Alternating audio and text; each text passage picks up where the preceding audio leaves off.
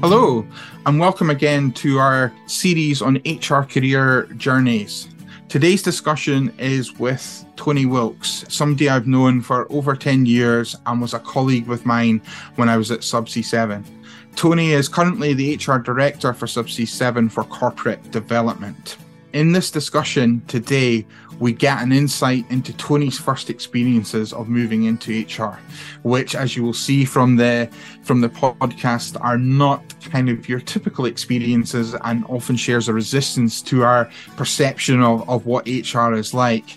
But also, as the conversation goes on, Toni gives us an insight into predominantly specialising in corporate development and talent management, and gives us an insight into what it is particular about that particular speciality in HR that creates her passion, why she loves it so much, why she's enjoyed it, and the different experiences she's had from that. So I'm sure you'll enjoy today's discussion. Hi, Toni. I would like to thank you for taking the time and making yourself available to come on to this particular podcast and to have this discussion today into somebody's career journey within HR.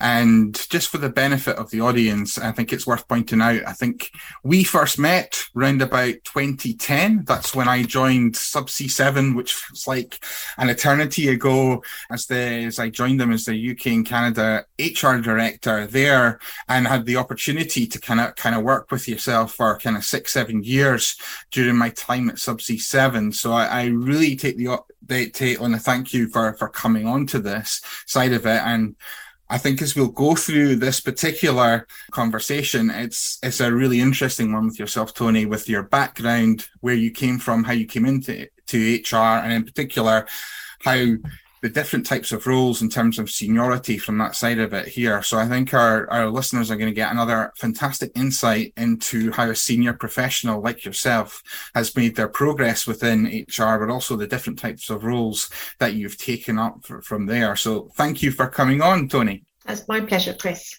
So I'm going to start at the very, very beginning. What was it your parents did? What was it they did for their roles and their careers? So my mum was a teacher. Well, actually, my mum originally was an Irish harpist playing in a castle in Ireland, which led to her being on a TV show.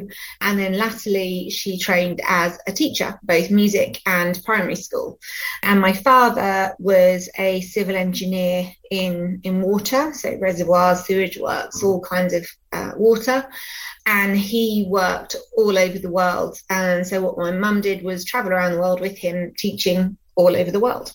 So looking at both your mother and father's kind of just different in terms of kind of careers, do you think this affected your career journey in any way? Or how do you think those roles perhaps affected your kind of thoughts for the future? In terms of my parents, the irony is that when I was choosing what degree I wanted to do at university, it was either going to be music or civil engineering. So it literally like my mum's way or my dad's way, so to speak.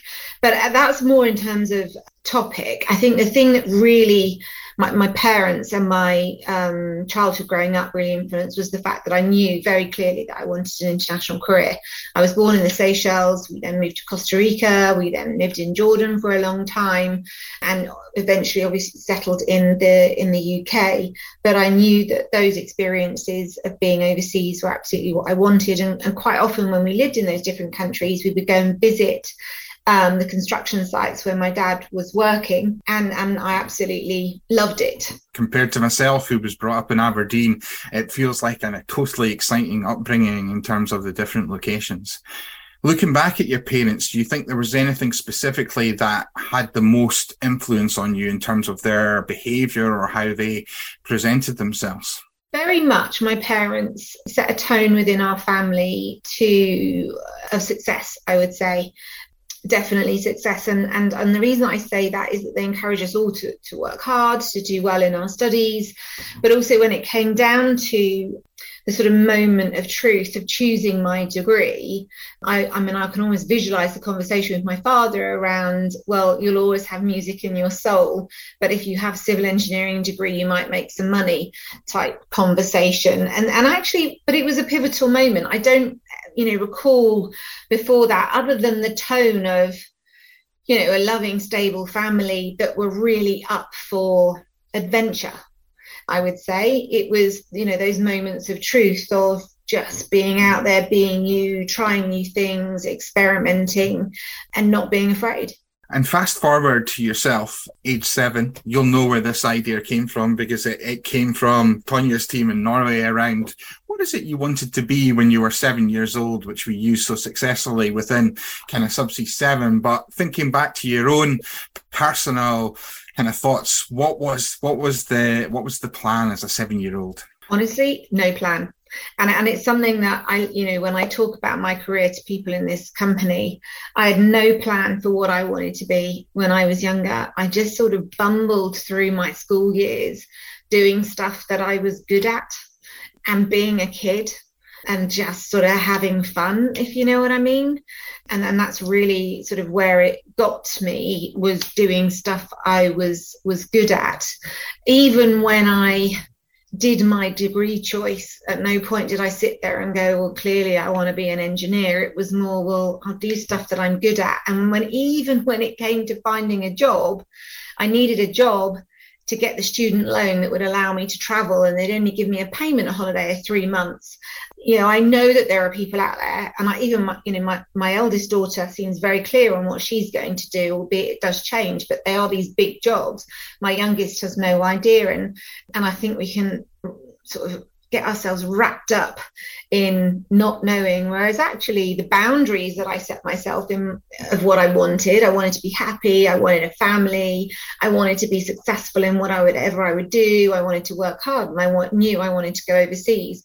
Those boundaries were there from when I was younger. I wanted excitement, and those are what really guided my career, as opposed to a topic as such. And would you say that actually having those boundaries, or kind of things that you were kind of working towards, do you think that actually opened up the landscape greater than actually saying, this is where I want to go, and it just made it much more wider choice for you? For me, I would say probably yes, in the sense that what it meant was that when I was clear to people on I'd really like to go overseas, or, I'm quite up for different experiences. People knew that they could approach me and say, oh, well, this thing has come up, do you want to do it? And then the boundary, or the sort of drive of excitement and challenges and not being afraid to fail, was just jump in. Let's go. Let's get on that plane and let's see where it takes us.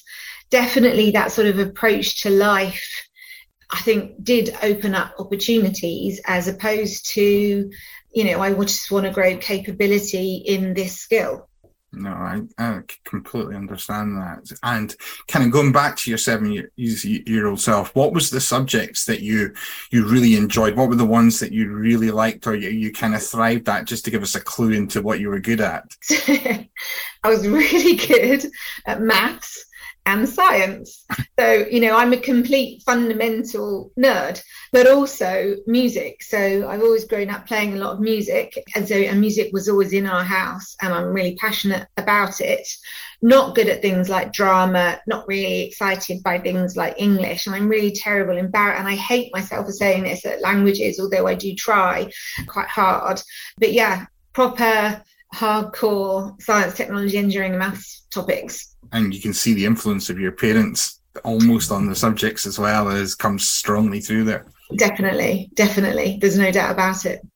I've yet to meet a youngster aged between 7 and 14 who has told me, I want to be an HR professional when I grow up. So just out of curiosity, when was the first time you became aware of human resources, or personnel as it may have been called at that time, from your own perspective? I suppose a bit of a quick stop history of my career. I graduated with a degree in civil engineering, and I did an structural engineering job in the energy industry for a number of years, designing platforms, FPSOs, etc., working at a number of places around the world, Nigeria, the Middle East, Singapore, as examples.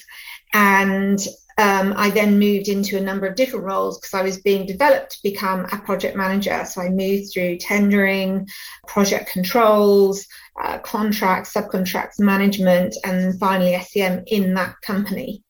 A colleague from that company was now working for the company, or a version of the company that I work for now, and said, come and join this company. There's a role. It's engineering, resourcing, and development manager. So not in my pure technical space, but I had put together a graduate program for the supply chain function that I was working in my prior company. And so I moved over, took that sort of jump for whatever reason. And it was at that point I started to work with HR people, but within the technical function. So I was reporting into engineering. And then after a while, my boss's boss said, well, actually, we'd like you to move into HR and do what you've been doing, but for the rest of the functions as well. And if you don't mind me asking, in terms of approximate age, at what time was that when you moved into HR or became much more aware of it? It was the February before I got married in 2005. So I would have been 31.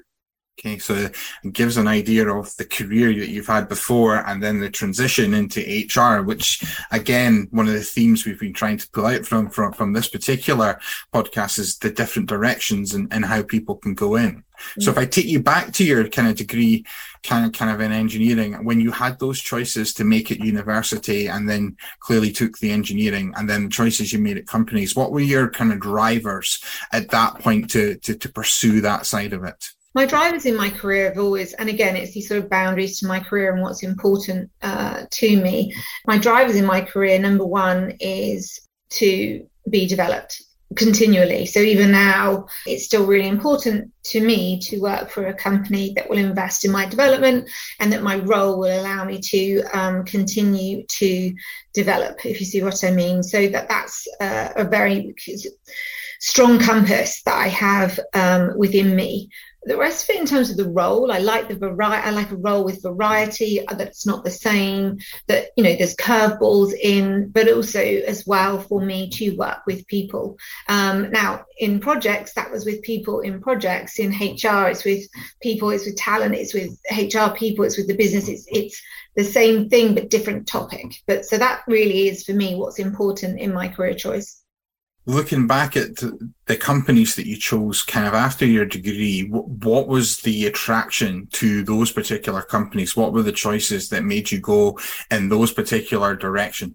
My first company was absolutely because it was a graduate engineering scheme and the commitment to move me overseas. So tick, very clear. When I moved to this company, to Subsea 7, it was an exciting company with an exciting future, a really big sort of changing market. And I met all the management team and they spoke about that, you know, they told the story of where they were going. And I wanted to be a part of that story. It was new and it was very much the autonomy to set out the playing field of development in that company, starting with, you know, the key function of engineering. So it was the story of where they were going, but also the people that I would be working with and that clear autonomy. You know, you need to speak to these people, get on a plane, tell us what we need to do, was just like perfect for me. You start to put your toe into the HR kind of water. What was your first experience of HR moving into that side, given the background and the kind of direction you had taken before then? When they asked me to move into the HR function, I was kind of horrified, if I'm honest, because my history of being an expat and moving around the world, my history and experience of HR professionals was not a strong one. It was disorganized, commitments didn't come through, changes last minute, you know, it was just disorganized and awful. And it, you know, I didn't feel valued as a person, being the way that I was managed from an expatriate contract. And this is a number of expatriate contracts, not just one. And so when I was asked by my boss, look, we'd like you to move into HR, it was like, oh God, is that really something I want to do? Be connected with this profession that I don't value. And I actually found it quite a hard decision to make, because the other option, of course, was to stay in the business line, continue perhaps in a sort of more commercial role, do something quite different. But the reason that I did was because of the people who did HR and I was exposed to in the team that I was working with at the time. It was people who thought quite differently, who were future focused, and who, number one, put the business first. You didn't, when you listen to these people, think you're the HR person over there. They sounded like someone who ran a business. And that was really important to me. What was it about the first role, and when did you start to realize that, oh, there's something more here for me that I'm enjoying? When did those sort of things start to pop into your head, having made that kind of first step into, and probably the hardest step, into the actual function itself? It took a while for me to commit to the function. Over a number of years, I'd have a conversation with my boss, where do you want your career to go? And it was always sort of, do you want to go back to the business? Do you want to stay in HR? And I was loving what I was doing, and I was continuing to grow, but I would say my career was sort of stagnating because I wasn't making a decision. And then I did finally make a decision and go, it was a sort of personal slap around the face. What are you doing? You love this, and I do. I mean, this is my zone. I found my place. I'm super passionate about it, particularly the development side. I know all people can develop if they make the choice that they want to. And so when I did finally say, no, I want my career to be in HR, this is my space, I absolutely love it. At that point, I could see a change in my career, opportunities to move into different roles, to give me greater exposure, which was exactly what I wanted. Interesting to see the kind of move at kind of later point into there, and obviously trying to understand it. And I think a point we often make is HR is often misunderstood, or sometimes not fully there, and it's not until you're in the heart of it that you really see it. But like every profession, it's the people that make the difference at the end of the day in terms of it's here. So in terms of having moved into HR and made that, right, I'm going to commit to this and do that, what was your thoughts around the kind of academic side, or whether it was CIPD or any HR qualifications? Did those thoughts enter your mind at that point when you thought, right, I'm committing to this, do I need to do something more? Or were you on the path that says, no, I've got enough experience, I don't need to do that? So I maintain my membership with the Institution of Civil Engineers. So I remain a chartered member. I did a lot of work to get that chartership. And I recall a conversation with a couple of people, what do you really need to have to take your career further? So obviously, at the point I'm making these big commitments, I'm sort of 35, 36, in the middle of having children. To undertake a level of qualification at that point was just not even on the playing field. It would have broken me, I think, to add that into everything at the time. But there was definitely two trains of thought. You absolutely need CIPD qualification, which, let's be clear, is a UK thing. And I'm not a UK focused person. I'm a global person. So the rest of the world didn't really care. And then there's the other train of thought, which is it is about experience. And a lot of the topics that I'm working on are moving so quickly in terms of the way we do learning, talent development, diversity and inclusion, mental health and well-being. Would having that CIPD qualification really add value to me at that point? My personal view that I took was no, it was about experience, my networking, my exposure externally to different groups, and my learning, I would say, in the industry that I was in, that has moved and continued to move so fast. And I think that's an absolutely strong point, is the experience and exposure you had, and then comparing that to what you would have got out of there is probably uncomparable, in the sense that you would have probably maybe picked up elements of technical specialism, but ultimately, did you really need that in comparison to the kind of ideas in which you were kind of doing? And again, just proves the point in terms of experience and understanding an organisation and how it works, and supporting it is so much more important. I super value the chartership processes, whether that be CIPD or any other, at a point in time. I personally am not a collector of qualifications, but I super value them at the right point in time. So if I was going to change career and, want to become a project manager, I could see the value in doing a qualification with that change in career but as I sort of morphed into it and evolved, the experience was, and actually the external latest thinking was more of value to me at the time. No, absolutely. So in terms of your journey thereafter into HR, was there a plan in place in terms of direction you wanted to go within HR and the kind of roles you wanted to do, or was that very much about looking at what the opportunities were and choosing the best ones? I mean, I started in HR in the learning space, the learning, change, employee engagement, internal communication side, and the scope has grown and evolved, and I've really enjoyed it. I have done a generalist HR role, during the toughest of restructures, and I really enjoyed that as well. I would say my ultimate goal is the sort of top job, but also life happens, and actually the other thing is even the age that I'm at, I've still got another 10 to 15 years of career ahead of me. So whatever the top job is, I'm in no rush, but also if I look at what I'm doing now, I'm sort of starting to diversify. So right now I am doing my coaching diploma for executive coaching to sort of add that string to my bow, and I'm really enjoying that sort of injection of personal development while still being in those network groups on topics like diversity and inclusion and health and well-being. So I would say my career path is definitely in HR, whatever that may be. It wouldn't be, and I'm loving where I am now. I'm in no rush to leave or go anywhere. It suits me. I also work 4 days a week. So from a sort of lifestyle perspective, I can manage the complexity that is my life as well as deliver successfully my role. So what I want to keep doing, and I sort of loop back round to where we started really, is to continue to develop and continue to grow and add strings to my bow to whatever that future looks like, which is sort of a little bit undefined, other than, again, if I think back to what defines my career, which is my boundaries, which is continued growth, continued entertainment, a job I love, for a company that I value and respect, for people that treat me well.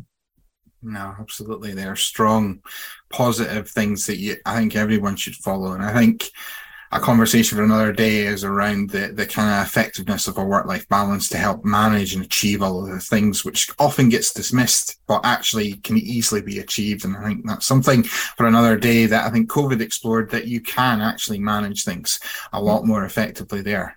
I'm conscious you made a choice. You've had a bit of generalist and have done a generalist role. I'm also conscious that you've spent quite a lot of time in L&D, and I know you probably best from your experience in L&D and know how super effective you've been in that role. So can you tell me a little bit about what is it about L&D and that particular space that kind of lights your passions? For me, it is the fact that everyone has the capability to develop, and some people need signposting and some people need a nudge. Quite often people, I would say, undervalue what they can bring to a company and to their life, I would say.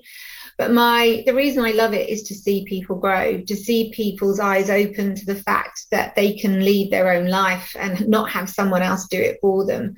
But actually, quite often people need permission to want to step up and lead their own life, be that to go part-time or change career or move overseas or stay where they are. Life is long, and we all have to put into perspective that work is a part of our lives. And I think that that's why I love it so much. It is seeing people grow and develop and helping people through that, whether it be, what they may get from attending one training course, but also as well for me in this company, it is about helping the company be the best it can be when it comes to growing their talent and delivering on the promises that we give to people around career, around development, around working in an environment where you can thrive. I had one recent experience where a graduate that we brought on board to the company I worked for at the time, kind of over 20 years ago, that I'd lost touch with, was being promoted on LinkedIn as a senior VP in the United States at a large company, and seeing that 20-year gap of someone you were involved in the process of taking on to see where they'd got to, that kind of gives you a kind of wow factor. So I can absolutely get that kind of reward that comes from seeing people grow and flourish and kind of go on to do something from that side of it and connect to it. I would also going to ask from a talent perspective as well, have you seen the kind of function become more important or change significantly over the last 10, 15 years and take on more responsibilities within the organisation as all of these additional kind of external demands have been placed on it? I would say it's always been important. What I would say is I think it's the realisation of how important it is people that do the work for all the companies, and modern topics have always been there to an extent. It's just that people have perhaps not said anything about it. But I think that the shift in the workplace right now, it's been fast-tracked by COVID, which is great, but it does also mean it's pretty messy and a little bit uncomfortable journey for a lot of people. And that's where I think as a function, HR can really add an awful lot of value, is to help the businesses that we all work for make the best informed decisions for the companies that we work for, recognising that all companies have different cultures, work in different ways, but set the tone for our people to really be successful in their work lives. Yeah, I think one of the messages that's always stuck with me was from an early manager. You always said, if you can get these three basic principles right about getting the right people in the right place at the right time, doing what they're good at, and focus on trying to make them better, you're not going to go far wrong as an organisation if that's what your focus is within HR. And that's always stuck with me, because it's people that are the most variable asset that they've got that can vary dramatically depending on how they're managed.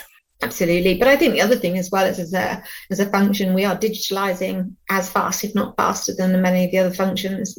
And that the whole sort of data-driven decisions piece is really adding an awful lot of value to us. It gives us a lot of credibility to advise the business how our people feel, why they feel, what the data says, what's making a difference and what's not.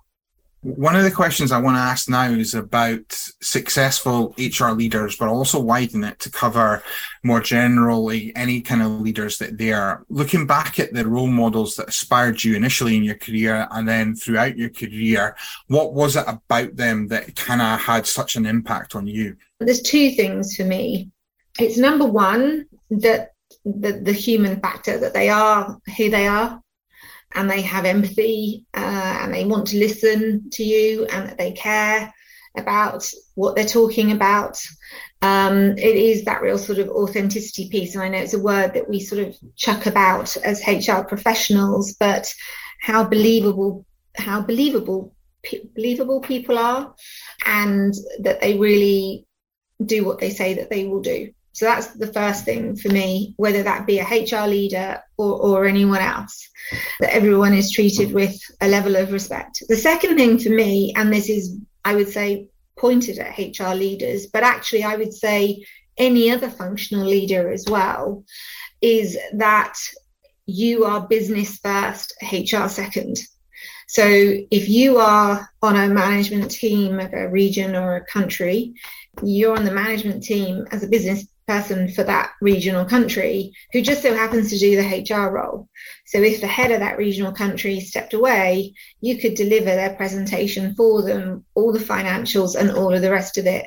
And the reason for me that is so important is if you don't understand the business, then it's very difficult to be a really effective partner to that business. So that for me, and I say the same to all our people who get promoted, whether they be sales and marketing leaders or engineering leaders, business first. You just so happen to be the functional leader of whatever. And that for me is really, really important with the HR function. I couldn't agree any more with that point. I think some of the most inspiring people I've had the pleasure of working with, I couldn't tell their background because they were so rounded. They had a presence and ability to talk about any subject, and they were prepared, and you just bought into them. And one of the most effective HR people that I ever met early on in my career, what stood her out from everyone else was how the business talked about her and how they saw her as more than an HR person, and how she was able to incorporate the operations and have that impact. And kind of makes me realize, as part of my transition as I've got older and a bit more experienced is it's not being that technical expert, it's being a business leader. And that's a whole range of other skills and being able to talk a whole element of other language that comes with that, which some people struggle to make the transition on. So I couldn't agree more from that side of it. Looking at your time within the HR function, one of the most asked questions I always get is, what are the skills? What is it I need to be successful? And what is my journey? So from your experience there, what do you think the key skills are for an effective HR professional or a senior HR professional to have? Curiosity in people, curiosity in the business, curiosity in topics, undoubtedly, which gives you that mindset to learn and to want to learn and find out new things and ask lots of questions. And I think the second thing is that human factor. And it's something that I've seen change in HR as an almost requirement through my career. When I was younger in my career, I didn't feel like I was treated like a person. It was something that was being done to me, whereas now HR people treat people like people and recognize that no two people are the same in anything, and that you never make assumptions about someone. They might look this, look that, sound this, sound that, have that on their business card. You don't know what's going on behind the face. So for me, those are the two things. Absolutely. Get to know the individual and the person is so important, because that's where you can build relationship. And again, to take the point there, the kind of experience you had as an expat is something that stays with you. So it's also that recognition that even as an HR administrator, you can have an impact on somebody, even though you might not realize, just upon how you present yourself or how you can deliver from that side of it. And I think that's always the challenge with HR. It's we interface with people all the time, and it will always be an element of emotion that comes with that interface, and it's remembering that at the same time. Well, it's absolutely. And at the end of the day, when you are interfacing as HR, whatever level you are the company to that individual. You set the tone, you're setting the culture, you are the company. You are talking as if you are in, Subsea 7 or whichever company. And so if you don't have that in your mindset, you can set the wrong tone and the wrong agenda and set someone's mindset incorrectly for the rest of their time at that company. Absolutely. It's that connection piece that's recognises it stays with you. And if you can create as many positive connections as possible, they also stay with you a lot longer, and you remember those as well. Now, my next question was going to be, but you've already covered it, was around what do you see next to you? What do you want to achieve? And I had the rather scary discussion with a student at a recent university who came up to me and said, so how do you plan to wind down your career? Which was met with horror when I kind of realized that he was looking at me as someone in excess of 50 and thinking to be kind of winding himself down, where mentally I'm still 25. So I hadn't quite reached that point. But I know you kind of mentioned in terms of the future roles, but is there any particular areas of passion or within HR or areas you would really like to get more involved with as you kind of look forward to the kind of next phase for you? Absolutely. And, being in the role that I'm in, for people who are thinking of winding down, actually to have a sort of solid wind down, it is something that you kind of need to think about 10 years out almost, as opposed to, right, I finished, now what am I going to do? Which is why networking and all of these things are kind of important. In terms of what it looks like specifically, I'm not sure, but I know that it will involve developing people. I know it will involve coaching of some sort. I'd like, at the point in time where I have more space and time, because my children have grown up and left, to give back more to society, particularly where I live in London. There are a lot of underprivileged kids who just need someone to help have a conversation on presenting themselves in an interview. And particularly, I am very, very passionate about the female agenda, helping women present themselves, be the best that they can be, have the space to talk about the challenges that they have either earlier in their career, during the sort of parenting years, and even perhaps latterly in their careers. I am extremely passionate about the women and girls agenda. No, absolutely. So I'm going to finish off with the kind of example of HR. And in my experience, one of the things I often say to people is HR, when they try and describe what's your job like, it's so difficult to kind of articulate it or explain it.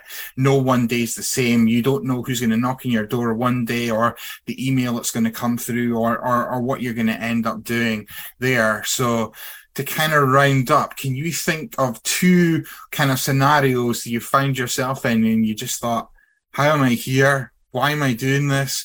This is so unusual. How do I deal with this? Can you think of any examples like that show the kind of uniqueness of HR? So I've got a couple. The first one would be, very recently, I'm a co-sponsor for one of our vessels at Subsea 7 Borealis. And recently, myself and the sponsor, we went to do a visit for the vessel to see all of the people. And it was wonderful. I speak to them a lot on the phone. We had a great tour of the vessel, really got to sort of understand the space, have better conversations with these people to better understand how they feel on the vessel. And it made me reflect back to when I first started at this company, and there was an offshore seminar, and I met the captain of a vessel, an offshore manager of a vessel, apologies. And within 5 minutes of a conversation with him, he'd ripped off his shirt and shown me the state of Texas tattooed on his heart. And I just at that point went, do you know what, we're going to be fine friends. And we were, because he got my agenda, my learning. But it was that like, oh my God, what just happened here? And is this okay? And I'm not sure, and da-da-da-da. And then you kind of go, no, you know what? You and I are going to be friends. And he would turn up to every graduate program I ran to explain offshore, to explain how it works there. And so I think that that's the thing in sort of, you have these moments today which are very sort of proper and formal, but not, it's still connecting with people. And it's that connecting with people. So it's a real jolly memory that I have of, and it's one of the things I love about this company, is that you get to work with extremely different people all the time. But my second example is a bit of a more serious one, where we had a situation where we'd hired someone and in a senior role, and their position, and they started with the company. The background checks that had been done hadn't quite confirmed the situation and the reality of this person's situation. And I had to have a very, very serious conversation around, look, an allegation has been made. We've all been there in HR and we've all done them, but it was a super serious allegation.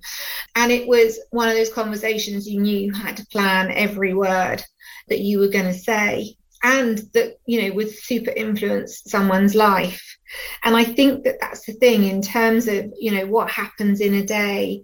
It is these amazing situations of it being exposed to amazing people. But on the other hand, it's these conversations that you have that really influence someone's life.